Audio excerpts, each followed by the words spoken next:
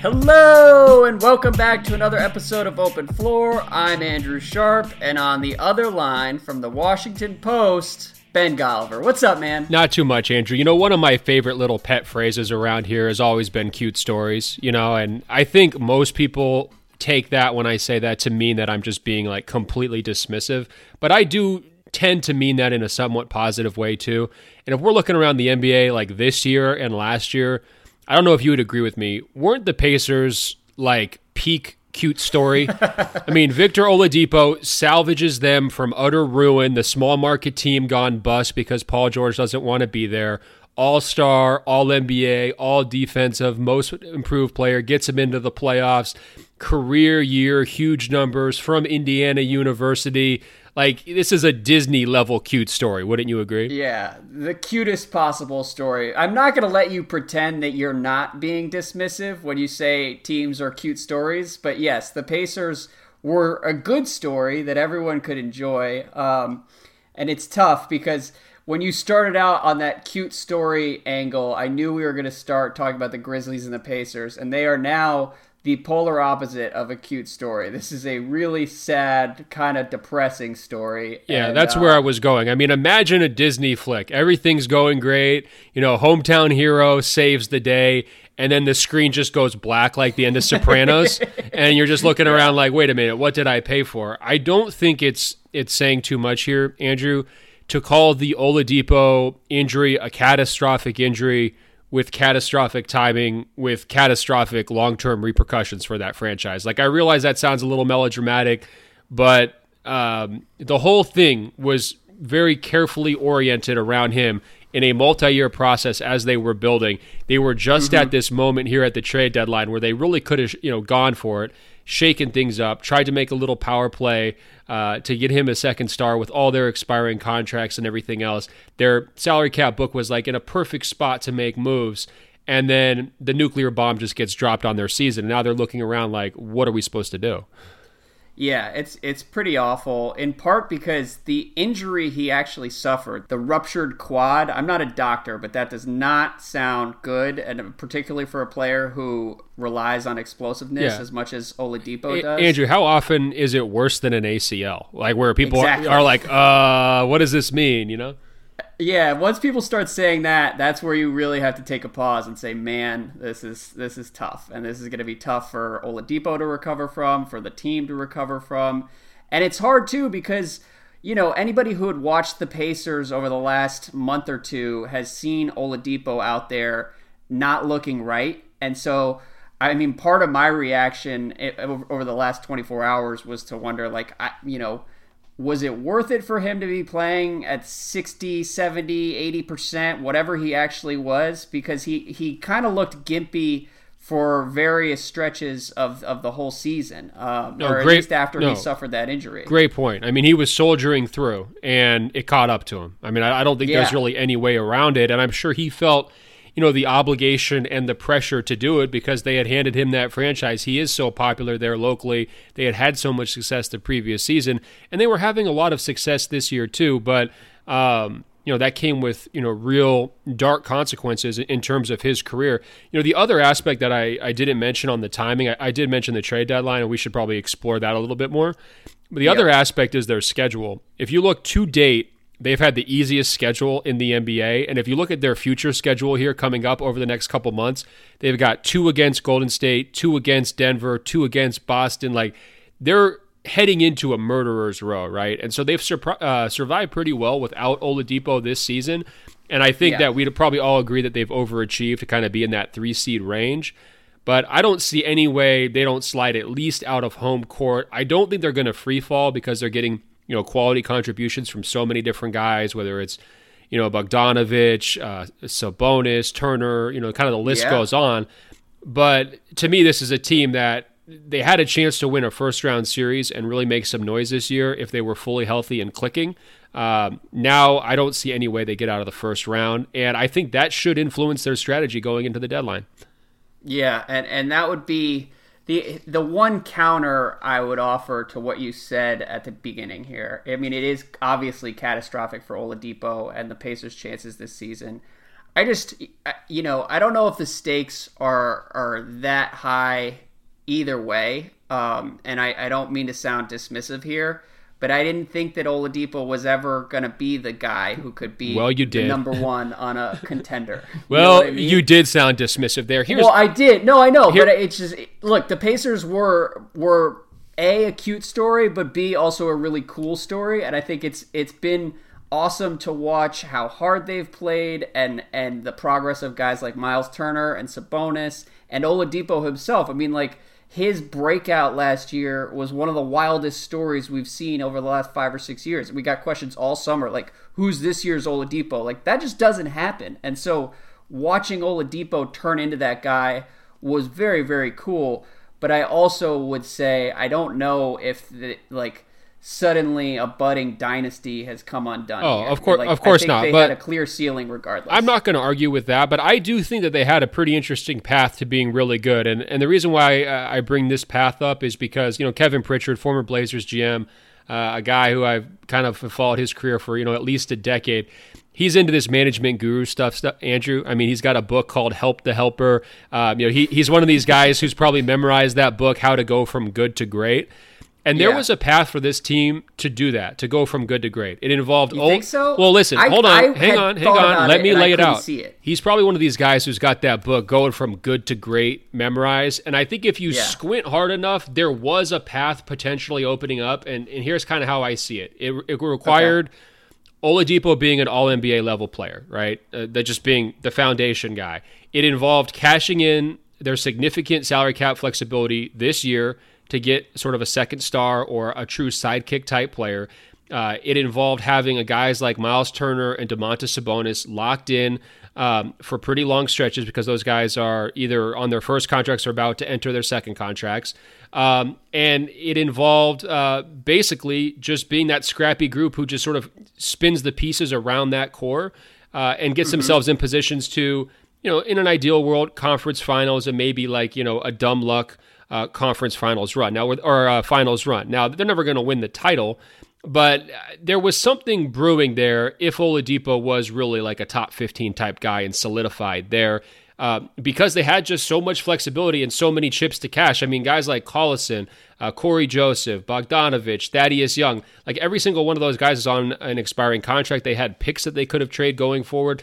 If they wanted to be opportunistic and aggressive, this was their season to do it, right? But when you look going forward, Sabonis now is going to have to get paid. So pretty soon he's going to be looking at that extension. Miles Turner has already gotten paid. They're going to have to they're going to have to figure out a solution at point guard because I don't think Collison or Joseph are really the long-term solutions there. They're going to have to pay Bogdanovich this summer. The bill is coming due, right? And so this was their moment to act.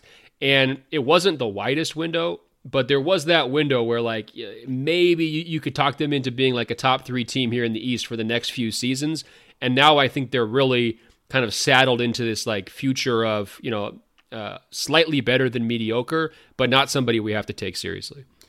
Yeah, I agree with you. And I think that's unfortunate. One of the things I worry about with their future is that they've been relying on Thad Young for the last 2 years, and he's actually been really good for them, and he's been a huge part of what makes their defense so good, but I don't know how much more he has left, looking down the line. I think Turner and Sabonis, those guys are going to give them some flexibility because they have real trade value, and they may not make sense on the same team, but I think everybody around the league recognizes that both of them are really good and young and are going to be good for the next 6 or 7 years. Let me ask you though, if you're them, would you trade one of those guys just to trade him because of the fit, or would you trade them to get a piece that's going to take you over to the top? Because I guess if I'm the Pacers and both those guys have worked out pretty well and had really nice seasons this year, I'm pretty protective of those pieces, and if they're not getting me a star level guy in a package, I'm probably just hanging tight on those guys. And now I agree. What's the point? I think they have more value in Indiana than they would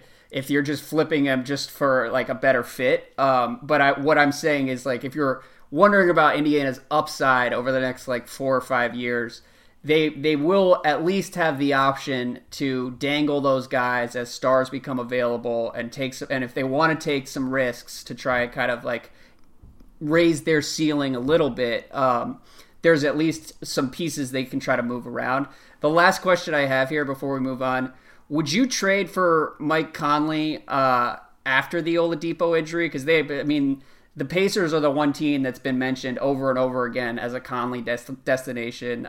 Conley's from Indianapolis, I believe, or at least the state of Indiana. So, like, people are just sort of connecting the dots. Would you do it now? I wouldn't do it now. This is exactly what I'm getting at. You could have talked me into them biting the bullet and paying his contract, going forward with a core of Conley, Oladipo, Sabonis, and Turner. That's kind of a squad, especially in the AAA Eastern Conference. Like, that's a team that I'm getting pretty excited about, at least for the next 18 months.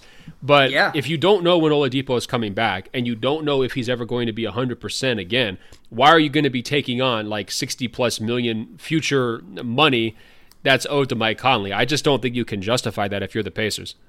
Yeah, I would do it if it were Conley like a year and a half ago, but Conley hasn't looked quite the same, particularly as the season has kind of unfolded here. Granted, like, the whole Grizzlies team has just fallen off a cliff, so maybe it's not entirely Conley's fault. But right now, trading for him, it just seems like it would be kind of a sideways move, and I think there are better ways to gamble with the cap space they have. Can I ask you a dark question? Yeah. Which injury? This is all pretty dark. No, I know, but I think it's important in these times, Andrew, just to be honest. Like, the Pacers fans. That's what I was trying to do. Yeah, Pacers fans, look, if you're listening to this and you're saying, "Oh, these guys are being so hard on us," no, we're giving you the honest truth. It sucks. We understand it sucks. It's not fun. I saw so many season-ending injuries in Portland. I can't even count them all. And that's one other thing about Kevin Pritchard. There's been no one who's got more experience being in this specific situation than him, dealing with Greg Oden multiple times, dealing with the Paul George injury when he was GM for the Pacers when he goes down. But my dark question for you was, which is worse for the Pacers sort of big picture long term, the Paul George injury when it happened or the Oladipo injury when it happened? That's a tough one. God, first of all, I forgot that the Paul George injury was only about 3 or 4 years ago.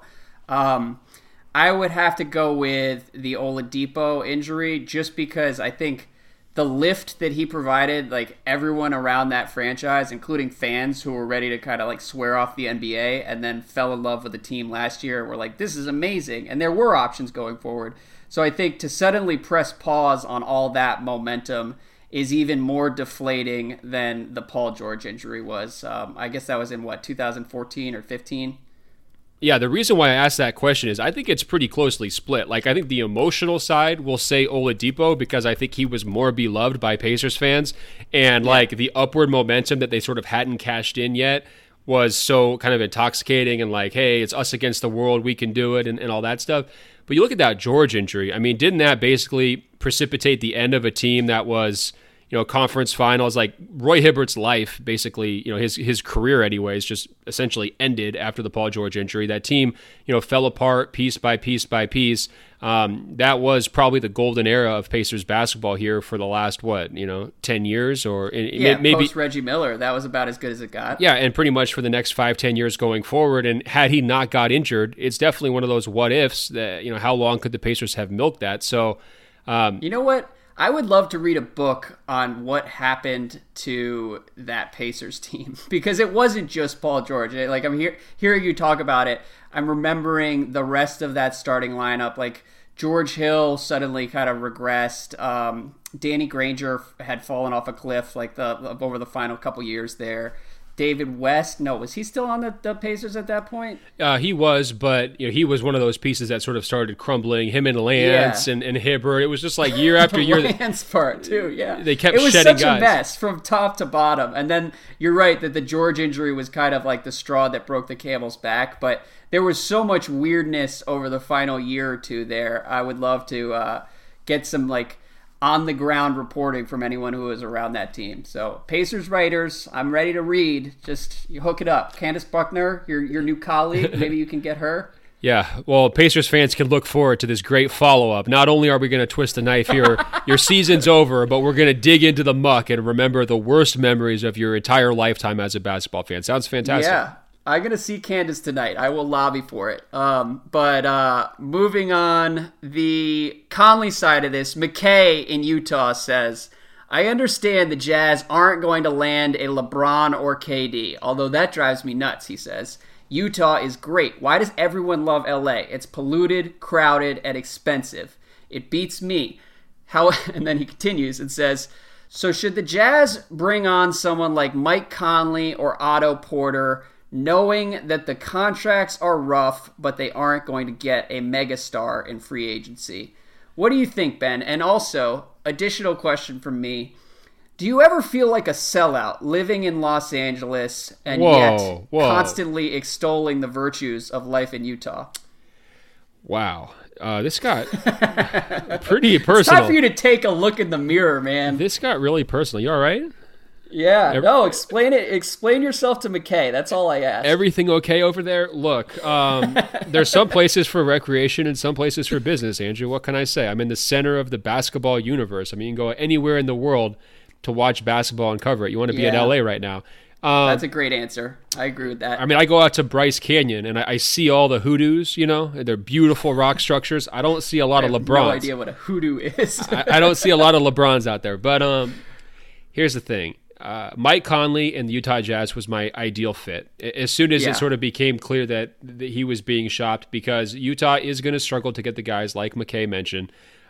Mike Conley already plays their system. It would be a pretty smooth balance between him and Donovan Mitchell. I think, you know, the regression that you were seeing in Conley and you described a little bit earlier actually works pretty well because he wouldn't have to be the lead dog in Utah. That's going to be Donovan, right?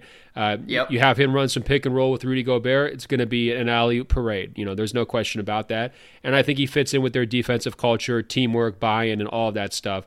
I know the Utah fans, they really want Tobias Harris. You know, they want to just plunder him from the Clippers. I think that's like their number one goal, just because they want that extra, you know, floor spacer and scoring option. And obviously, it would be one of those like pre-free agency moves where you trade for him if you can, and then try to like wine and dine him in Utah and get him to, you know, sign on this summer. But the prospect of being able to trade for Conley now and just having him locked in as your point guard upgrade over Rubio or Exum or whoever else is pretty enticing to me. And I would definitely think hard about it, in part because Mitchell's still on the rookie deal, right? So you might as well splurge a little bit on a veteran like Conley if you don't have to pay Mitchell that much. That's a good point. I like Conley in Utah more than just about any other destination that's been floated because it does, like, he needs to go to a team that's not going to ask him to be who he's been over the last 8 or 9 years. I think that's like the best case scenario for him because he can still help, but he's just not going to be like a 20-9 elite defender, like borderline all-star. And I think coming in with clear eyes is probably healthiest for everyone.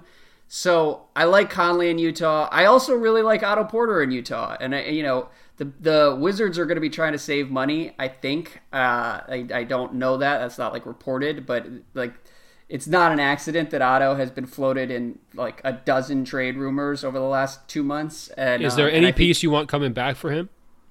Well, and so that would be my question on Utah's side. Is, like, I don't know who they can really trade that's going to have much value to either Washington or to Memphis. You know, in the, like, if they're trading with the Wizards to get Otto, they have to hope that Washington's just trying to, like, avoid tax penalties, clear his salary off the books, and is going to take 30 or 40 cents on the dollar.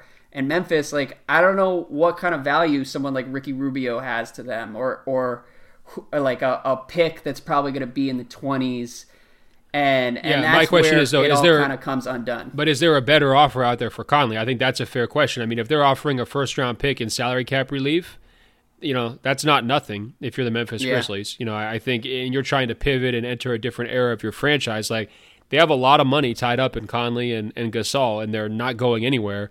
To me, I would be less worried about the quality of the players coming back and, you know, more playing the asset game if I was Memphis.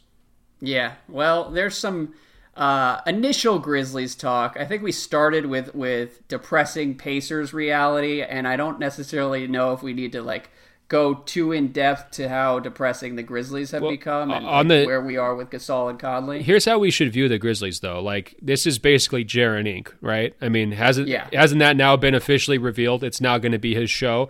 So For sure. do you think it's actually better for them to just hang on to Mark? I mean, how much are they going to be able to get from Marc Gasol? I can't imagine it's very much.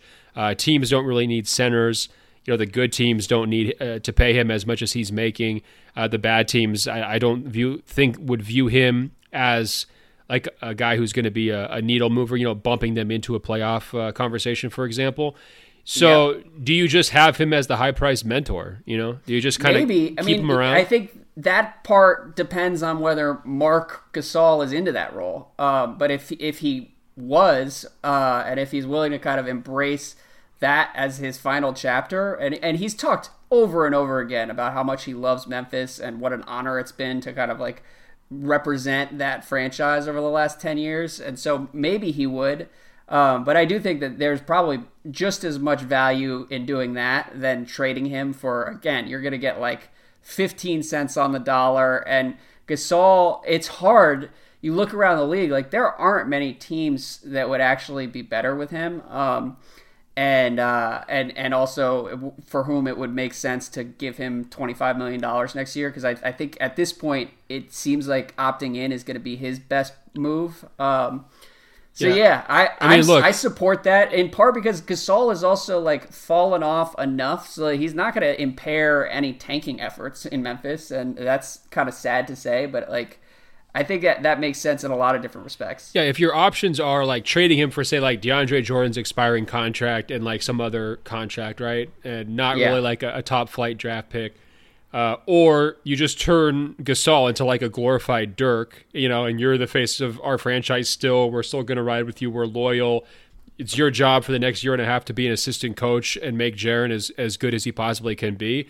To me, I guess if I were them, even though Conley's a significantly better player than Gasol, I would be more motivated to move Conley than Gasol based on how much I think they could get back and then how much I think that they might be able to help the franchise in other ways.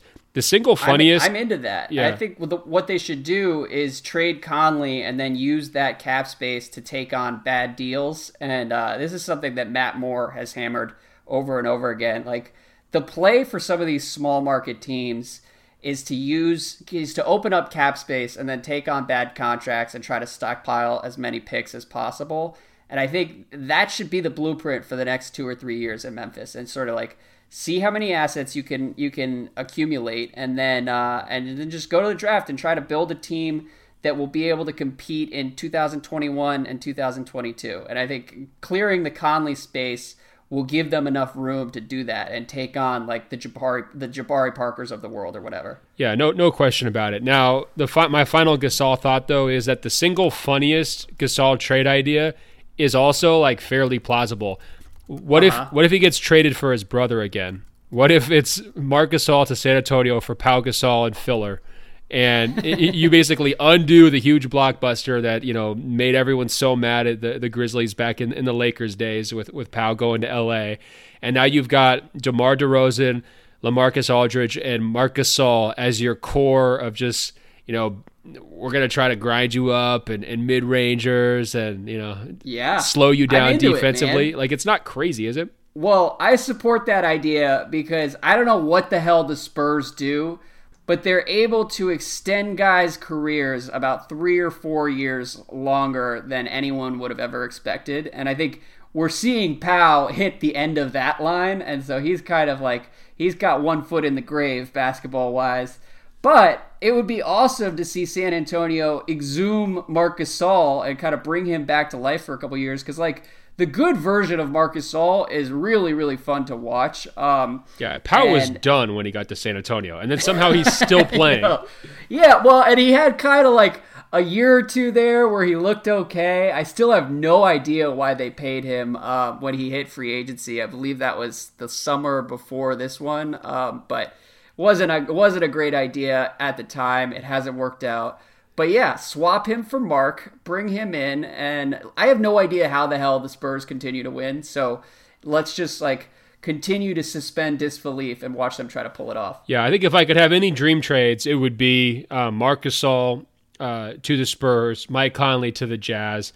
Keep all the grit and grind in-house with the winning franchises that play the right way, and write some funny stories. Do you think New Orleans is desperate enough to get in on either of these guys? Because like are they with shades of like the 2018 Cavaliers where it's like we have to like put together a win around LeBron? This is our last chance. Like we've got to do it. And, you look at Anthony, he's injured right now. They've still said they're not going to trade him. He hasn't asked for a trade. Don't you pretty much have to go for broke this season if you're the Pelicans and like show him that you're not just a franchise that let Boogie out the door, that you are serious about trying to build a winner around him? Like, could you see a scenario where they make a deal for Conley and now all of a sudden their backcourt is like Conley and Drew, and their core is Conley, Drew, and Davis? I mean, I guess so. Let me tell you, if they trade for Conley and then have Conley and Drew holding down the fort after Anthony Davis leaves next summer, that's going to be a really depressing 10th seed starring guys that NBA writers like a little bit too much, and it's going to be Drew and Conley. Wait, hold on. You're sure you don't want to pay $60 million per year to two non-All-Stars? Yeah, like I don't know, man. I mean, all due respect to everybody down there, and I also like Conley doesn't move the needle enough for them in terms of potentially recruiting Anthony Davis and convincing Davis and Rich Paul and whoever they need to convince that this can work. I don't see enough upside there to make it worthwhile. No, I don't think it has any chance of actually working, but is it the kind of move that you feel like obligated to do? Like you're kind of going through the motions? So what you're asking, is it the kind of move that a dumb, desperate team might try to pull off? Yeah, it's like, the marriage is crumbling, and so like there's some big like goodwill gesture, like, oh, here's this fancy jewelry, or here's our big like trip to Hawaii or whatever, and then it winds up being a horrible trip, and the ring gets lost or like whatever. 2 months before the divorce, and you really regret that $15,000 vacation. But people do that, Andrew. That's what I'm saying. Like, could the Pelicans be that guy? That's my question. Yeah, maybe they could. Can I tell you my favorite Conley trade scenario? Please. Well, let me tell you, there is a point guard in Washington who is making a lot of money. And there is also a supporting cast in Washington that is currently overachieving. And if you put kind of a capable placeholder in at point guard, and that's, I think, what Conley's going to be over the next 3 or 4 years, the Wizards would be in pretty good shape. And so if it were me running the Wizards, I would bite the bullet. It would be very expensive to try and trade John Wall in the middle of the season, which is why it's always been unrealistic. But I would not only eat that money, but I would also attach this year's first, maybe not this year's. I don't know. I would attach a first-round pick to Wall and send him to Memphis for Conley. And also, if I were Memphis, I would feel good about rolling the dice and seeing what you have with Wall. And if it doesn't, well, all right. Get out of here. I was kind of going along on this this magic carpet ride until you got to that part, but keep going. Well, look, you get a first round pick that will have real value because the Wizards are not going to finish any better than 8th or 9th or 7th at best, and so you're going to be in the top half of the first round, and then You have to eat Wall's salary, but he's not the worst player. I can't do it. I can't really sell it. Slow down. It would be a dream for the Wizards. Have you heard of John Hollinger? Yes. Okay, John Hollinger is in the Memphis Grizzlies front office, and he's famous for what? Concocting formulas to describe value among basketball players, right? Like that's his bread and butter. Do you think it takes a John Hollinger level brain to realize how poor of a value John Wall is? Like, don't you think that every single fan, every casual fan, people who haven't even watched NBA games can tell that John Wall is the last player in the league whose contract you want on your books? So don't you think a real thinker like a John Hollinger is going to be staying as far away from that eventuality as possible?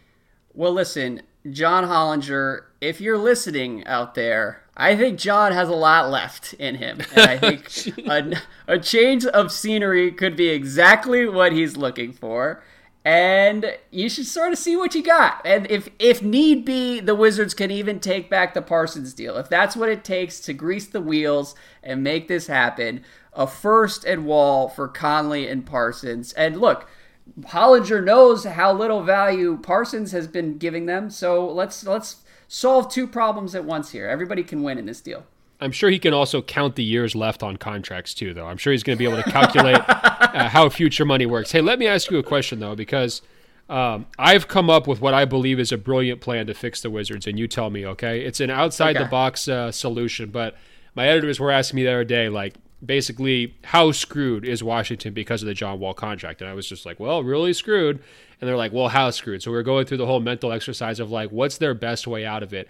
Here's what I came up with the best solution to fix the Wizards. They need to rally support among their fellow owners to institute an amnesty clause. A new amnesty clause. Every 3 years. They need to have an amnesty clause every 3 years for every franchise. If you don't use it, it doesn't roll over. You basically have a 3-year term to use it at every point, going from here all the way going forward. Would Washington use an amnesty clause on John Wall this summer if they could? In other words, they pay him to go away, but they don't have to pay the luxury tax. They don't have to, they can use the salary cap space to pursue other players and all that stuff. I don't know, man. Honest answer, that's a huge check for any owner to write. And Ted is probably not going to want to spend. I think Wall has, this is scary to even think about. I think Wall has like $190 million on his deal after this season, and so that's tough. That's a tough pill to swallow. Andrew, careful. John Hollinger is still listening now. Don't play it up too much. Look, I do John, think, if you're listening, the cap is going to rise over the next couple of years. It's not going to look quite as onerous as it does now. Just have a little faith, John Hollinger. Yeah, it's not going to rise that much, but no. Here's what I'd say though. At some point in the next 3 years, if they had an amnesty clause to use, they would use it on John Wall. That's my statement. And I think that's how you fix the Wizards. 3 years from now, but this summer, that's asking a lot. And I also don't think it's going to be quite as impossible to move Wall as people around the league assume. A lot of people have said, like, he is completely untradeable. Jokes aside, I do think that he has a little bit of upside if teams are willing to get him for basically nothing. And teams like Phoenix, teams like Orlando, like, they have nothing to spend cap space on anyways.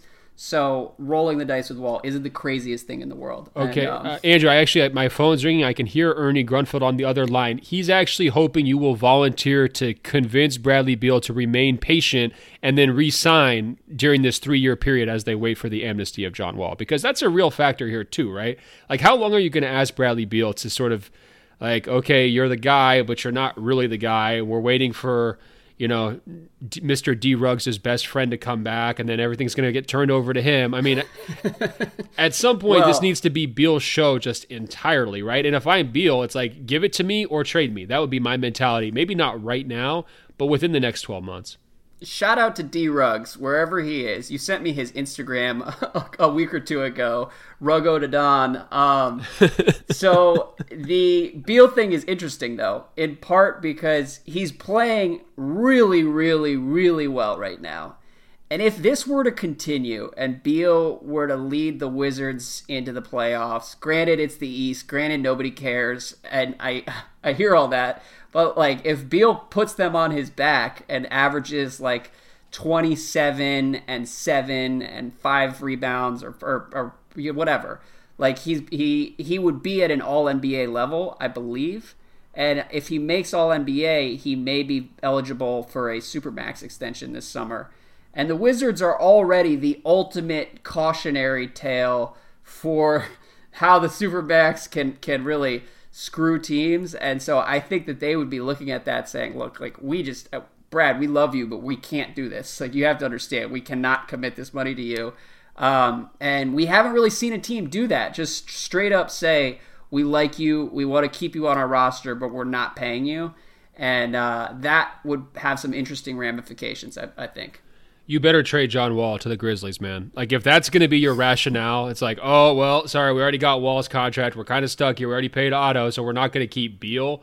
That's how you hustle backwards. I think that's the phrase, Andrew. Well, it's interesting because everyone in D.C. wants to make the playoffs. But if you make the playoffs, you're going to have to start having the All-NBA conversation with Beal.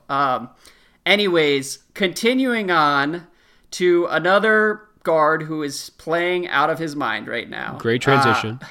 I want to read this email from Tom in Osaka. Shout out to all our Japan listeners. Tom says, and he wrote this on December 12th. He says, all we keep hearing is how the Rockets are failing because of a roster crunch and Chris Paul's regression. So shouldn't they just tank here since they're already so far gone? Why not just write off this year and get a top 8 pick? Either the rookie can help you because he's got a great upside, he can add some athleticism, or you can flip that pick to get you a star who gets you a little bit closer to a title. And Tom then followed up this week asking us to please not hit him with the cold takes treatment. And so we're not doing this to shame Tom, but I do think in the middle of the Harden hysteria here, it's important to remember how screwed this team looked 6 weeks ago. And I think that's Harden's scoring has been out of this world. We are kind of like watching a run that's crazy now and is going to look even more insane when we revisit it 10 or 15 years down the line. But it's also just unbelievable, how much he has saved their season here. The Rockets, when you see the team they have out there, they just have no business being in the thick of the playoff hunt. Like some of the guys they're rolling out every night. But Harden has been so unbelievable that it just doesn't matter. Yeah, that's a top 5 player for you. It'd be nice if Anthony Davis did that. No, just completely kidding. That's true. I do think that gives him the edge in all future Brow arguments because that had been a talking point for a couple years there. Not really kidding, but I'm kidding. He saved their season. I was never that worried about the Rockets. I mean, clearly we had to adjust them out of the pencil them into the Western Conference Finals conversation, and I still think that we need to adjust that because I'm not ready to elevate them to that status yet until we see Chris Paul back and looking good. But there's no doubt that Harden has single-handedly carried them. I've been wondering, have you thought about how he's kind of crashed this whole ball hog debate a little bit? Because guys like Kobe and Melo, they took crap from the analytics community for years and years because of high volume shooters and maybe they're inconsistent, they're taking tough shots and it's hero ball and it's this and that, right?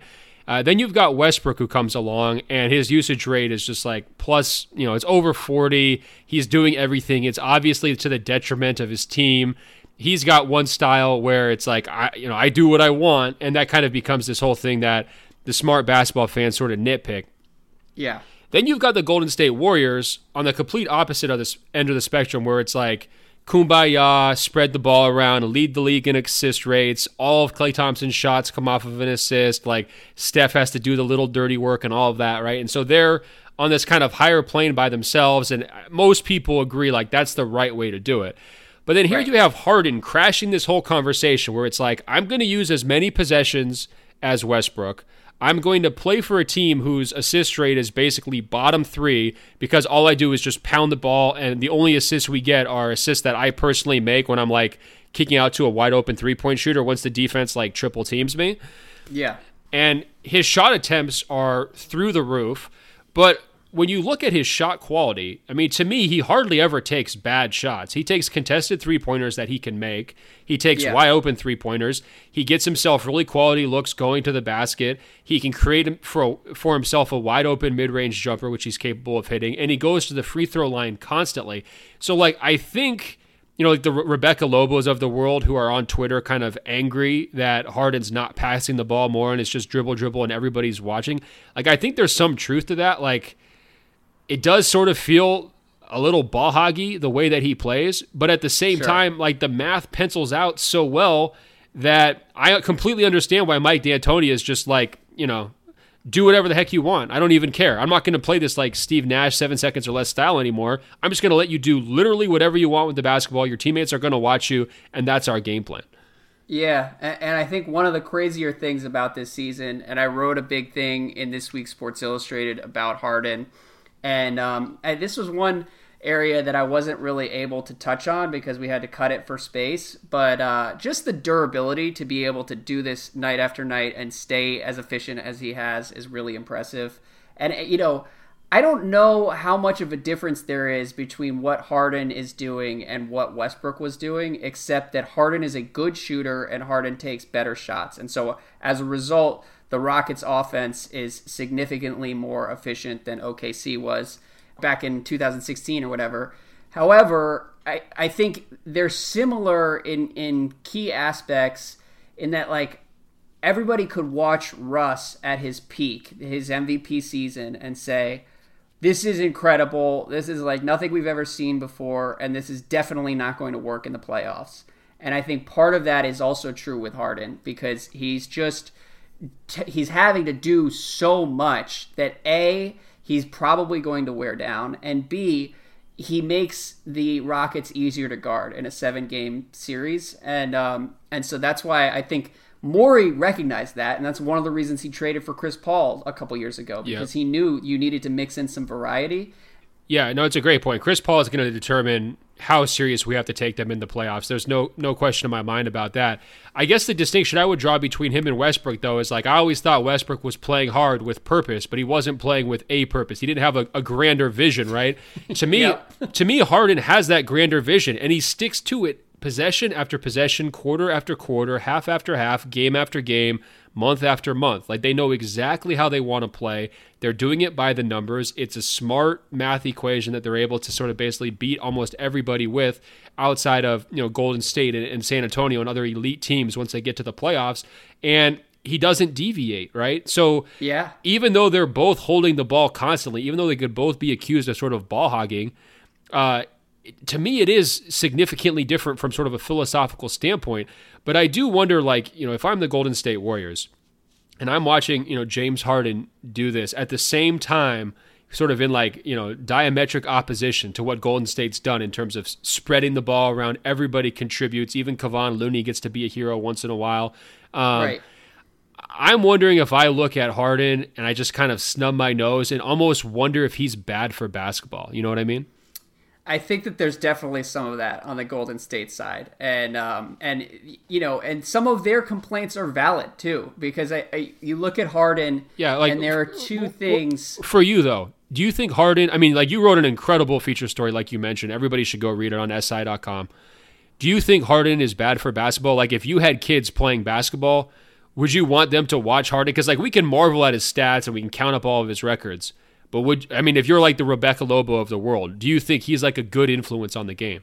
No, I definitely do not have a problem with the way Harden is playing. And it's funny because, I've been critical of him over the years. So writing the feature was its own little challenge for me to sort of sit there and be objective and look at what he's doing. And those challenges are going to continue, by the way, as both you and I start to do more kind of feature work and have to deviate away from long-standing takes. It's going to be kind of an adventure along the way. But the Harden stuff, here's the thing. Basketball is best when there are all kinds of different styles out there. So I think it would be bad for basketball if everyone around the NBA began playing like the Rockets. And to some degree, that's happened. And I do think that that's bad for the game.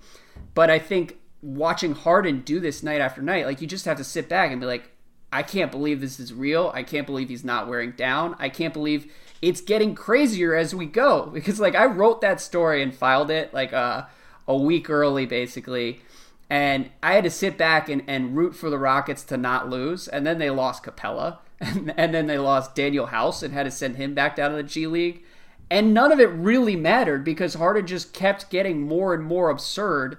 And that's how the last 5 weeks have been in Houston. And so in that respect, all you can do is sit back and be like, holy shit, how is this guy real?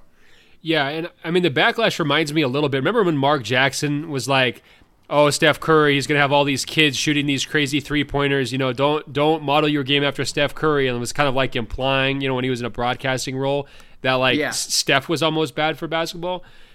It reminds the criticism of Harden reminds me of that a little bit, because I don't think you can teach a kid to be the next Harden, just like I don't think you can teach a kid to be the next Curry. You can be Trae Young out there shooting crazy three-pointers. But James Harden, I think, is the most skilled foul drawer in NBA history. There's guys who took more free throws, but they were getting fouled because they couldn't make the free throws. Harden can make his free throws. Nobody wants to foul Harden. He gets to the free throw line because he can control his defender's body better than the defender can control his own body. One thing I've been doing recently when I watch him get fouled is I just watch the defensive the defensive player throughout the entire possession. If you only watch guys who foul Harden, Andrew, their lives are so miserable They're making mistakes Totally. they're making mistakes they spent all day preparing not to make, that they listen to their coach tell them not to make for hours. They're incredible athletes. They're on balance. They're some of the best basketball players in the world, and Harden can manipulate them better than they can manipulate themselves. And I do think, like, kind of big picture in terms of appreciating Harden, like I could tell, like you're describing when you're writing your piece, like you gave him the credit that he's deserved, but you didn't love doing it, right? Like you weren't like excited about it. I'm not going to sit here and claim to be Harden's number one fan all of a sudden. I definitely respect him, and this run is wild, but there are still some questions I have. So, yeah, reading your piece, it kind of reminded me, I'm like not great with pop culture references, right? But like if the Warriors are like the Beatles, right? Or the Warriors are like Michelangelo, I still feel like Harden is in this like avant-garde category where like maybe he's like the heavy metal artist that is so good and it's so good at heavy metal that eventually the conventional music critic has to be like, all right, like this guy is good. I don't want to listen to him, but this guy is like really good for his standard. Or it's like that avant-garde art show you might go to like in New York City where like literally they're throwing like blood against the wall and it's like there's a dead chicken corpse on the ground. And like you study that kind of stuff for years and years, you're like, all right, I don't get this whatsoever. But everyone's here and like all these people are paying this artist like millions of dollars. Gotta respect it. To go to their living room and spread like chicken blood all over their living room, right? So therefore, this person is considered like we have to give, like we're the art critics of the world. We have to give them their credit. I kind of think that's the space that Harden operates right now. Yeah, that's the art show where you're standing there.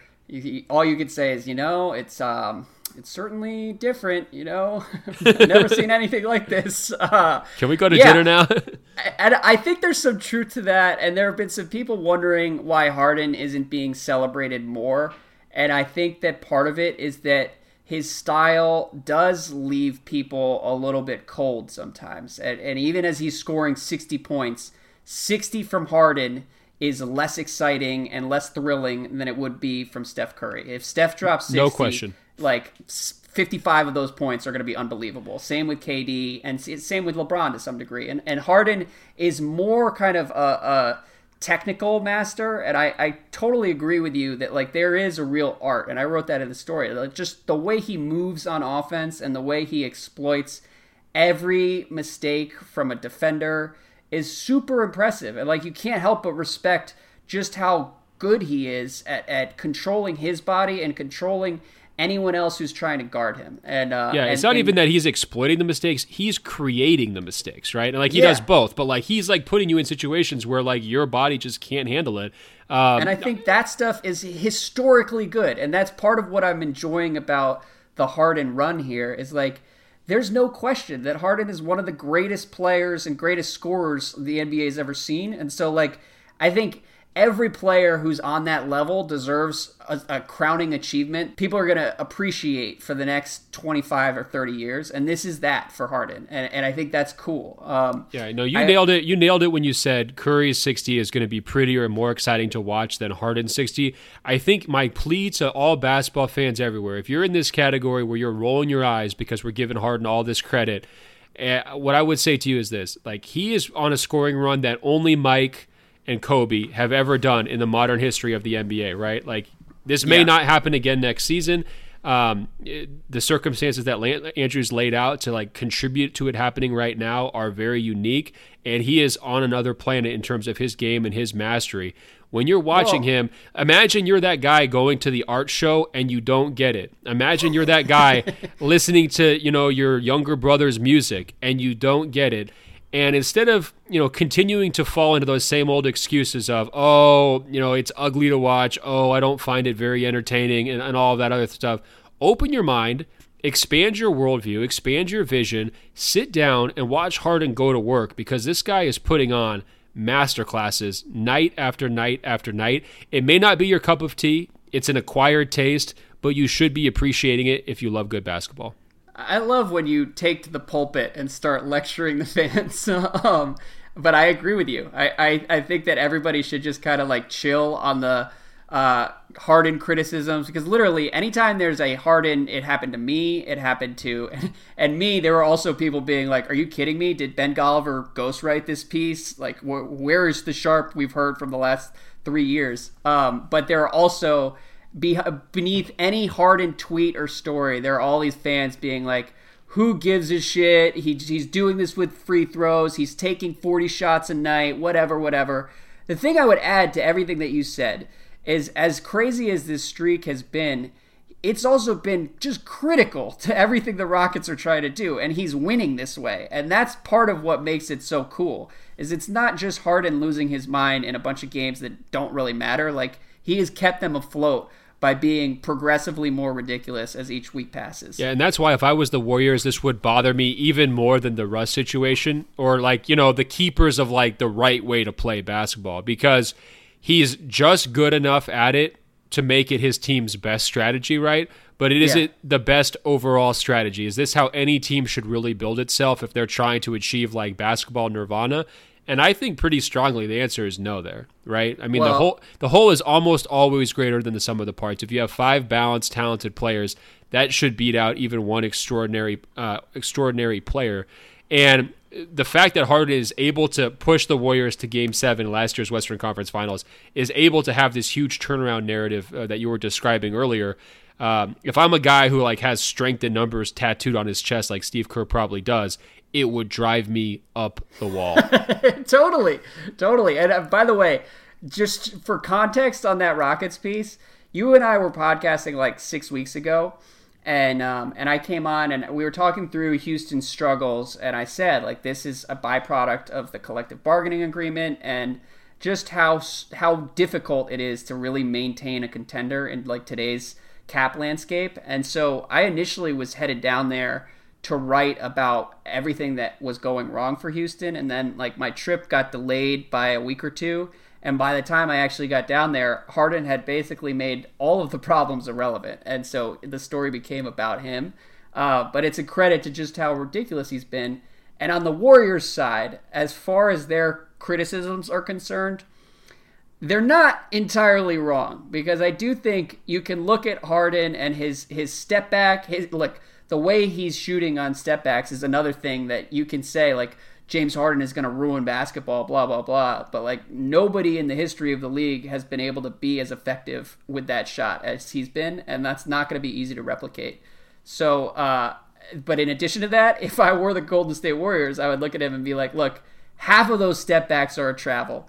And you look at how effective he's been with the crossover, well, great. He's allowed to push off on almost every crossover he does. And so, like, there are valid criticisms, and the way he's officiated is kind of its own conversation. I didn't want to get into it in my piece, but that's all going to be part of the Harden experience, like, for the next 5 years.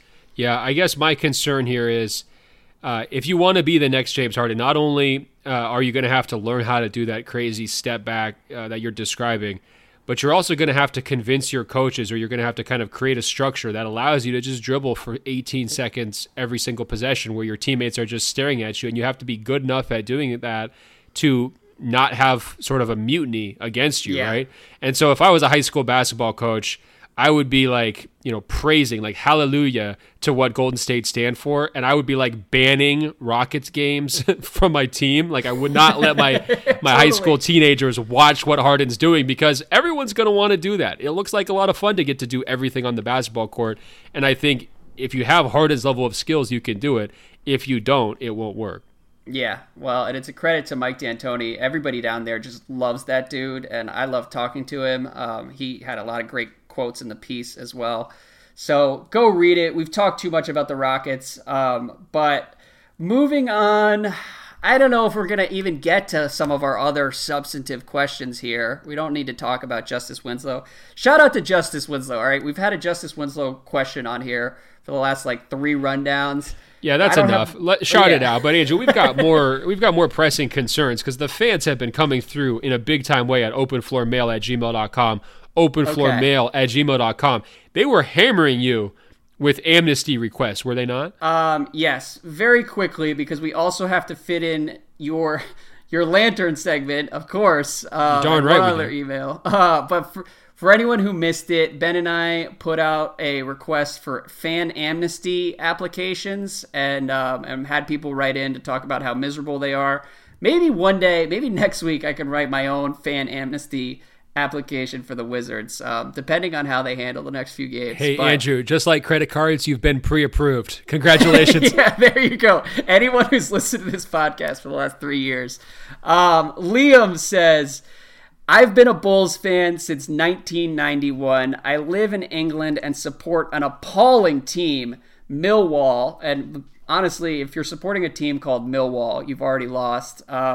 So he said, the idea of a winner appealed to me when I was 10 years old. I have no ties to Chicago, and I'm just about ready to say that right now, 25 years has been enough. I'm going to find this tough as I'm fully committed to this Bulls team, and I can confirm that. Liam has sent several great Bulls emails over the last few years. Probably 300 Bulls emails over the years. Yeah, they're always pretty good. And he says, I'm jealous of the Australian fans who pick teams linked to players of their nationality. I guess Joel Freeland is the best UK-born player, and that Portland gives me Trail a Blazers loose tie legend to the Blazers. Yeah, so he says, look, following Chicago is taking its toll. I notice I've gone from a mild-mannered, affable guy to a drill sergeant who has his children completing burpees before breakfast and telling them I'm juiced for their school reports. Please help me. So he's channeling Boylan there. That Boylan lifestyle has gone across the pond, Andrew. It's spreading. What do you think, though? Because, look, he did get it. He got to enjoy 6 titles with the Bulls. Yeah, but you could just call yourself a Jordan fan rather than a Bulls fan. It's okay, Liam. Like, I think that's a pretty obvious just exit strategy here. His email, though, reminded me of this great documentary on Netflix called Sunderland, which is about this UK soccer team that falls from like the Premier League down to like the 3rd division, whatever they call it over there, and how the fans who live in their town have like literally nothing else going on. They've all been fans for their entire life. It's like a big historic club with this amazing stadium. And so it's just like the whole documentary is just watching their lives fall apart and how horrible everything is for them. And like, it's kind of an economically depressed area. And so that kind of adds a layer to it. Okay. But reading Liam's email and watching that documentary, there is a lot of overlap. Like, I really feel for Bulls fans right now.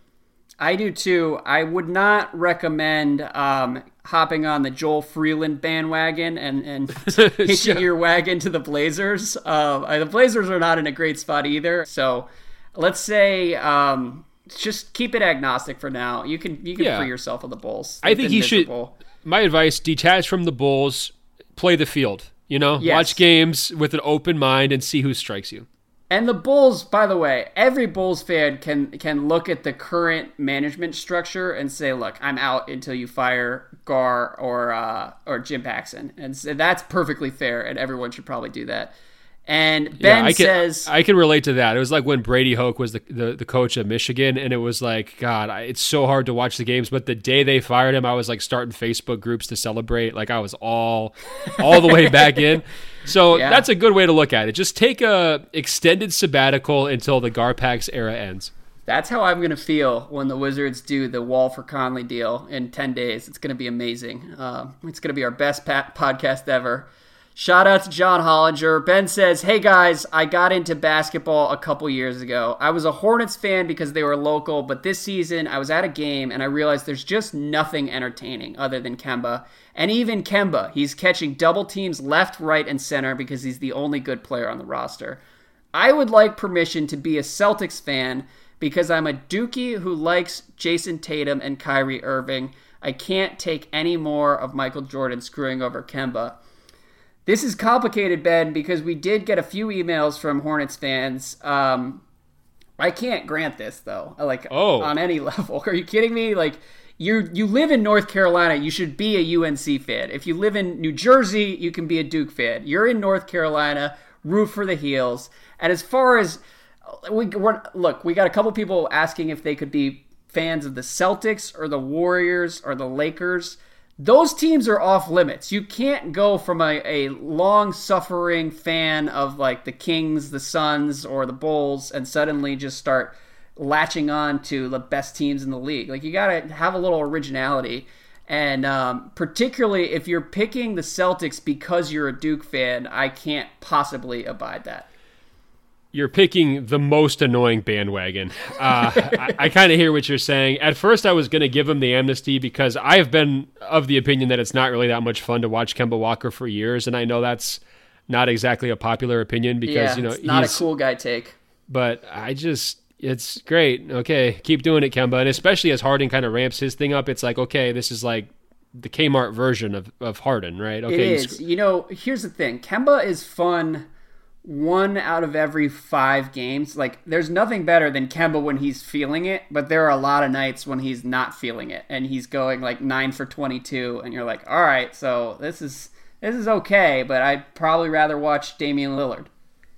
So I will grant the amnesty, but I'm not going to grant the transfer to the Celtics. You got to try again, Ben. Okay, yeah. Agreed. And as far as, seriously, like, becoming a Celtics fan because you're a Duke fan makes you one of the more insufferable fans in sports. Moving on, though, Ollie says... Wait, aren't you both a Celtics fan and a Duke fan now? I can't even keep up. I am not ever a Duke fan. God. You're Mr. Alabama these days, so you've got all of us beat. I think you meant Clemson, Andrew. I think you meant Clemson. Win connoisseur. Yeah, that's right. You've always loved Dabo. That's true. Ollie says, hey guys, I was listening to your last podcast while enjoying the company of some seals and blue penguins at Abel Tasman National Park, taking nothing but pictures and leaving nothing but footprints. This is how you know he's a true open floor disciple. And he says, that's when you guys mentioned the fan amnesty concept, and it got me thinking about my cousins KJ and Eric from Phoenix. KJ graduated with an English degree, and he's a hip-hop fanatic. At his lowest point of Suns fandom, he even wrote some awkward, angsty lyrics about the Suns and their woes that I'm not sure industry pros like Scott Travis would approve of. And by the way, like, I think a lot of people record some embarrassing rap music in college. I certainly did, but I can't imagine anything more embarrassing than writing angsty Suns rap at any point in your life. Marquise Chris makes me want to boo and hiss. Like, what do you... Yeah, like, it's just really, really tough. So, thoughts and prayers to KJ. As for Eric, Ollie writes, he says, he tries to justify Suns rosters to himself, often talking about how 10 years of Josh Jackson and Marquise Chris might actually turn out okay. Whenever he talks about the team, he puts on a brave, optimistic smile, but when you look closer, you can see this empty glaze in his eyes, like there's just nothing left on the inside. I'm trying to be the good cousin here, and I fake sympathy for them, but honestly, I'm not sure I can do it much longer. Until this year, Eric's been too proud to give up on the franchise, but last year he moved to Dallas for work. I've been trying all year to convince him to jump ship and become a Luka believer. This would be the perfect time to transition. Eric's too proud, but maybe some gentle encouragement from the open floor community would make it work. So, look, great I don't email. know. Yeah, first of all, we also need to say, KJ, it's time to move on from the angsty Suns rap chapter of your life, so you should jump ship as well. I think all Suns fans are free until Sarver sells a team. Well, great news, Andrew. The local city just gave him $150 million to renovate his building there. I did see that. I would love to go up to those city council people and get their honest feelings about how excited they are to keep the Suns there. Can you imagine, like, right now, cutting that big of a check and changing your tax structure and all that to keep that team the way they're playing right now? It's just really, really rough. You left out the part about how the national park he was at is actually in New Zealand, Andrew. So that's a whole different level of enlightenment. And I do think because of, we're assuming they're not from Arizona, they're probably from New Zealand. I think KJ needs to just run away as fast as possible. And I think the Luka bandwagon, especially with the geographical angle there, living in Dallas, that's a no-brainer. I think that Ollie has given his family member brilliant advice here, and KJ needs to follow it. Yeah, I support it. And then the only other amnesty thing that we got, and we got a lot of good emails, but we're pressed for time here. Peter is a Kings fan who gave up on the Kings for a decade and has now come back to the Kings this season and is just ecstatic. And so I think it's important to recognize that there are success stories with this, and this is why we should all kind of embrace it, because you can make healthier choices for the short term, and long term you don't have to turn your back on any team. Yeah, Peter weaved a real tale about how he left the Kings, kind of enjoyed some contenders, now came back with the De'Aaron Fox era, and I guess those are shifting allegiances is probably like the polite way to put it. But again, like, it got really dark in Sacramento for a solid 14 years there. Expecting anyone to just take the Sunderland fan route of, I'm going to be completely miserable because it's my duty in this world. I do think we can kind of let up on that a little bit. And one other quick shout out just to Free Darko. I know we got some emails from people saying, hey, liberated fandom was this Free Darko concept from years and years ago. Absolutely. And the amnesty that we've just handed out is meant to be presented with that, that same concept and theory in mind. But guess what, Andrew? It is time for your favorite segment, 3th by Graham, the Lantern, presented by LinkedIn. And I got to say, Andrew, LinkedIn does not know that they're still associated with this stupid segment. That's fine. I got to say, Andrew, this week's, it's going to be abbreviated, and it took a real turn for the worse because I composed a very thoughtful question about the Memphis Grizzlies and when it's finally time to kind of, take on a task that you've kind of procrastinated about for years. And obviously they're doing that with Conley and Gasol. I got some really, really thoughtful answers from people. Maybe they started driving for the first time, or they were willing to forgive somebody they hadn't talked to and rediscovered a best friendship, and some really poignant stories. But then, Andrew, I made the mistake of sharing on my Instagram story at ben.golliver a picture that you took of Steve Kerr wearing Pod Save America t-shirt, and then asking our Open Floor Glow members whether they would want to see different t-shirt designs a la the Pod Save America shirt. Yeah. I woke up this morning with 47 notifications of t-shirt concepts based on our various slogans. I have whittled this list down, and I need you to rank them on a scale of 1 to 10, how likely you would be to wear these shirt designs proposed by our listeners in public. Okay, this is not just wearing it around the house. You're going to put your Mack Weldon sweats on, and you're going to wear one of these t-shirts, okay? Well, can I just say a couple things before you jump in? Please. Okay, first of all, if we ever do have merchandise, which I think we should do at some point, a lot of podcasts do it, it'd be fun. I would feel pretty weird about wearing it, but maybe we'll get there. Oh, too cool to wear your own. Too cool to wear your own jersey, Andrew. Yeah, I don't know. I don't know. I'm awkward about the self-promotion. The other thing I wanted to mention, though, is I was driving home from Warriors practice on Wednesday night, and I actually got lost. I was exhausted, and I was just kind of like wandering around the monument area of DC, and so I got lost, and I was driving and thinking about podcast merchandise, and I was like, it would be cool to one day have open floor shirts, and then I couldn't really think of like what we would put on there, and then I woke up this morning on Thursday and saw like 25 Instagram stories from you with various suggestions. And all of them were really good, and so it would be it's in keeping with the theme of the podcast, where the listeners are 10 times better at this than we are. Yeah, and they're one step ahead of you. You're reticent to wear your own t-shirt, but I think that the listeners are trying to encourage you to be like one of those real estate people who like slaps the picture of themselves on the side of their car and drives around with like their picture and phone number. That's where we're going to get you here after we run through some of these best ideas for the t-shirts. So here's my first. You got to rank it 1 to 10. How likely would you be to wear it in public? The first t-shirt concept is, it just says Scott Travis Fan Club. What do you think? 1 to 10.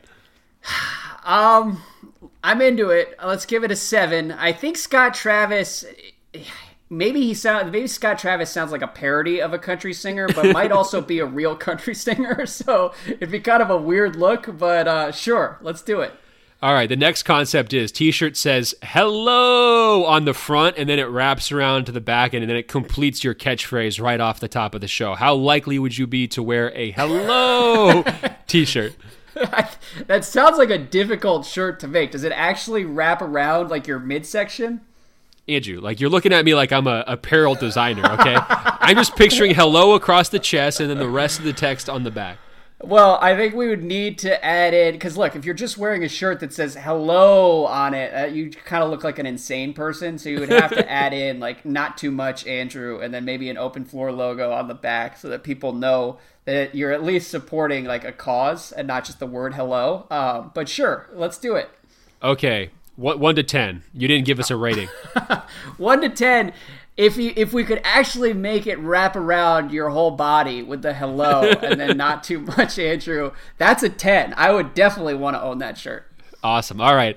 There's going to be a rocking chair on the front and then a text on the top of the rocking chair which says, Andrew Sharp reports. What do you think, Andrew? 1 to 10. No, if we're doing a rocking chair, it has to be Grandpa Gulliver themed. Okay, so that sounds like a 0. That's you're really a 0. not. Okay. Look, if we can get Grandpa Gulliver merchandise out in the world, all of that would be a 10 for me. So I like the idea. There's no bad ideas here. Okay, his or her t-shirts that are kind of sold in a pair, all right? One says, I'm right about the big things, and the other says, I'm a reality-based person. What do you think? Could we sell those to couples on Valentine's Day? I don't know. And that was my only thought when I was trying to figure out, when I was wandering around DC trying to figure out t-shirt ideas. I did think reality-based person could work, but I also worry about what that would do to your ego and how insufferable you would become over the next few years. So I have mixed feelings there. Okay, we've got a couple others. Blue Bubble Gang, obvious. I mean, I think that's a no-brainer, right? That might be our first one. I think Blue Bubble Gang has legs. Hashtag Blue Bubble Gang is a no-brainer. What about a picture, like a silhouette version of like the NBA logo, basically drinking out of the finals trophy, and it says "Win Connoisseur" on the top, Andrew? What do you think? 1 to 10. I would buy all of these just to commemorate this weird little era in our life and our friendship. So I gotta give it a 10. I'm sorry. Okay, what about one of those tacky in-your-face text-type T-shirts, that sometimes people will have? It's like, you don't know me, like, those kinds of, where it's like a little too Urban Outfitters edgy for polite company. What if that style shirt says, do you play with purpose or with a purpose? Like, they're like in your 0. front, big 0. font. Really?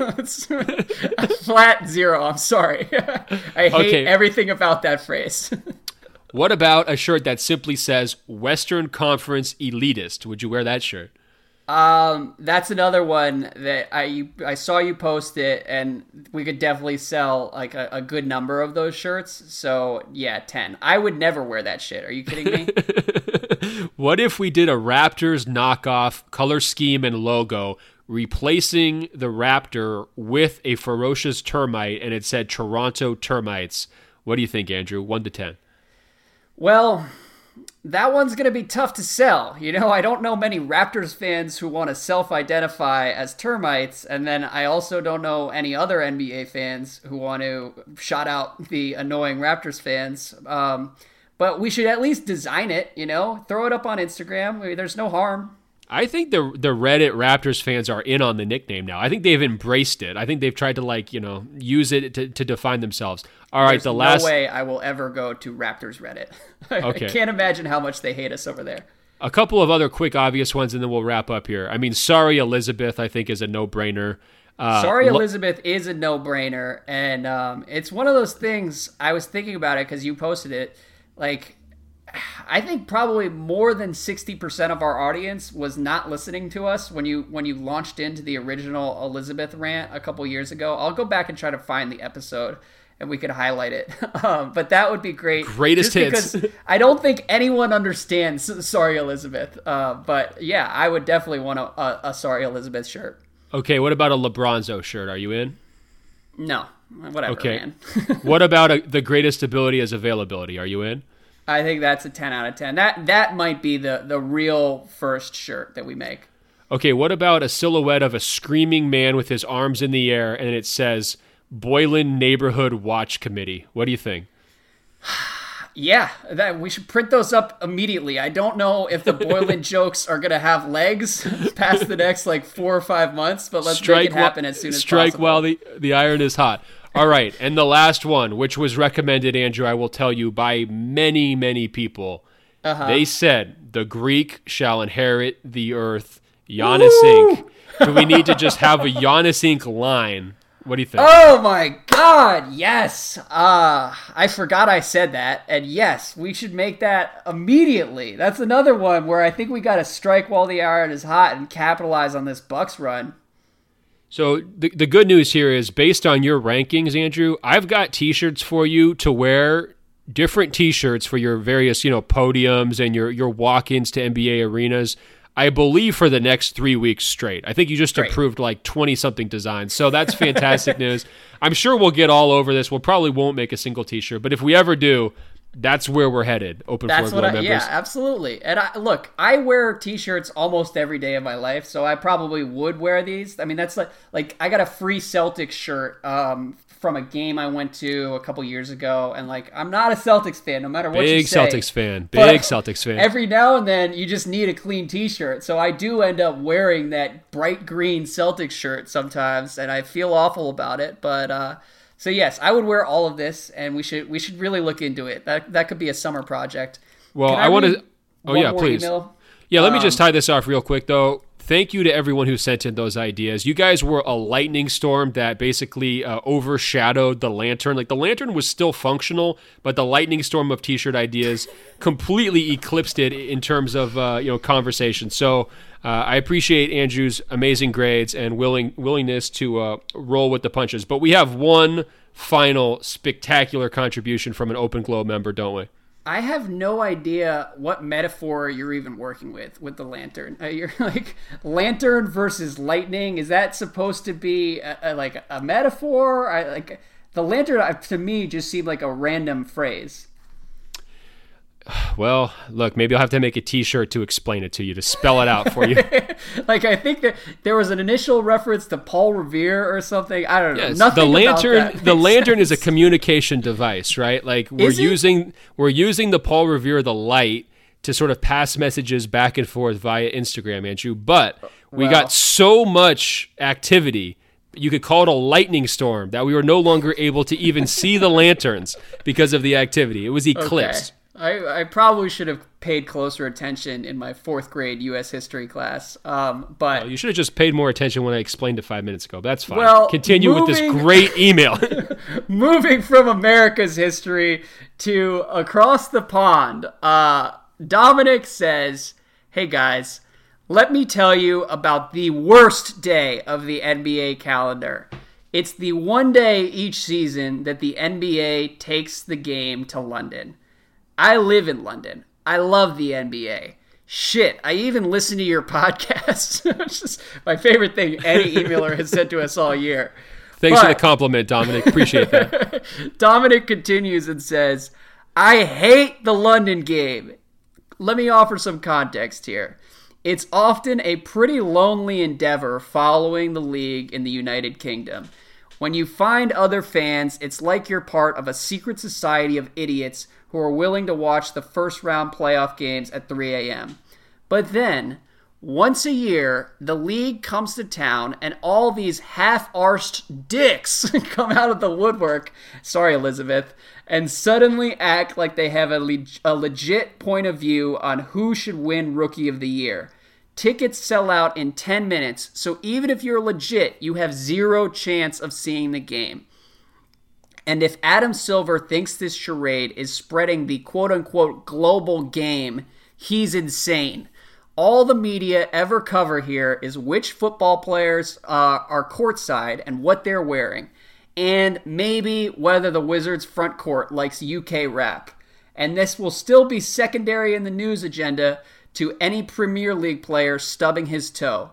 And I haven't even mentioned the gross teams they select every year to play this game. Put it this way, the Knicks and Nets are spending a lot of time in London the past few years. So Adam Silver, please do me a favor, all caps, keep the game out of London." And that's it. I have nothing to add there except that, Dominic, thank you for your passion. It really brought me some joy in the middle of this week. Incredible email, Dominic. It's funny because I just got done doing an interview with the BBC a couple hours ago, and the guy was trying to tell me how excited he was about that Wizards-Knicks game, and I felt the need not only to like apologize on behalf of America for sending those two teams over there, but also just be like, FYI, the NBA is a lot better than this. Like, I know it was an exciting ending and all of that, but just like realize you're not getting the cream of the crop over there. And we feel bad, but don't let that skew your perception of what we got going on over here. I also love it because the NBA, anytime their international efforts are covered, they are universally praised. And as well they should be. It's very cool. I've written about it, and I think it's one of the coolest parts about the league. But I do love Dominic bringing the counterpoint here, saying, just get this game out of my country. And I also like the phrase, half-arsed dicks. So thank you for everything, Dominic. Keep Great listening. job, Dominic. Great job, Open Floor Glow members. You brought the heat on all platforms this week. Go ahead, email us, openfloormail@gmail.com, openfloormail@gmail.com. And don't forget, search for us on Apple Podcasts by searching for 2 words. That's Open Floor. Find our page, scroll down, it will say rate and review, tap 5 stars. It's just that easy. It really helps us spread the word. Andrew, I know you didn't forget, we are on the world-famous radio.com/openfloor. Check us out there. Until next week, Andrew, I will talk to you. All right, man. Talk to you soon.